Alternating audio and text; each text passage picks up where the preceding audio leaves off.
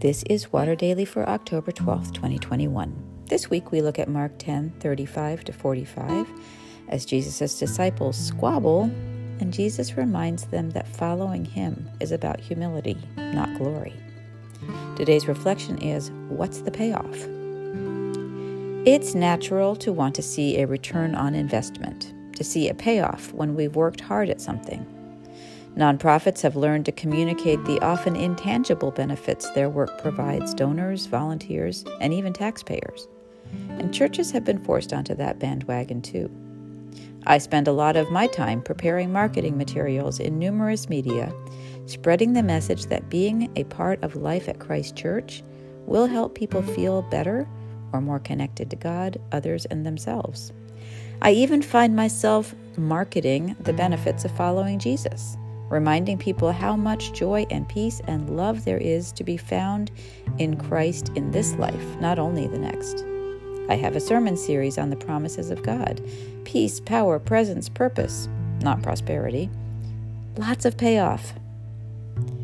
James and John wanted to know there was a payoff too. But were they listening to Jesus? He has just spoken again about the adversity he was soon to face in Jerusalem: arrest, trial, condemnation, crucifixion, and rising again. Focused on their status when Jesus was in his glory, they seem to have forgotten his reminders of persecution. To their request that they have dibs on the seats next to him, quote, Jesus said to them, "You do not know what you are asking. Are you able to drink the cup that I drink, or be baptized with the baptism that I am baptized with?" They replied, "We are able." Did they know what they were saying? For that matter, do we? This expression Jesus used meant, "Can you share my lot?" Jesus was soon to hold a cup of wine and say to his disciples, "This is my blood. Each time you drink this cup, remember me." And what did he mean by baptism? A ritual of cleansing, of complete transformation?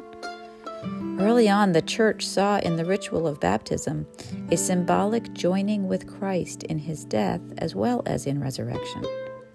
Were James and John up for all that? Are we up for all that? Or do we turn away when life gets hard and the rewards of ministry seem hard to discern? When church attendance and giving don't seem to go up, and the homeless numbers don't seem to decline, and it seems harder and harder to connect people to the life we find in the Gospels. How do we live into the joy of the Lord when we don't see it? That's why it's called faith. The life of God as Jesus revealed it is not the realm of the big payoff. It is the life of sacrificial, other-directed, giving without limits that Jesus lived and taught, and millions have done after him. When we fail to communicate it that way, we don't help people to cultivate that spirit of giving. We don't foster maturity in the spirit. The gospel was and is countercultural. Yes, and God does not expect us to live out of an empty vessel, to give out of an empty vessel. The cup we drink every Sunday is called the cup of salvation. It is the water of life turned to wine through the power of Jesus' love. Our invitation is to take in that life again and again and pour it out completely again and again for the sake of the world. The world may not appreciate the gift, but as we see good fruit of changed lives and hearts turned Godward, we can give thanks. That's the only payoff we need.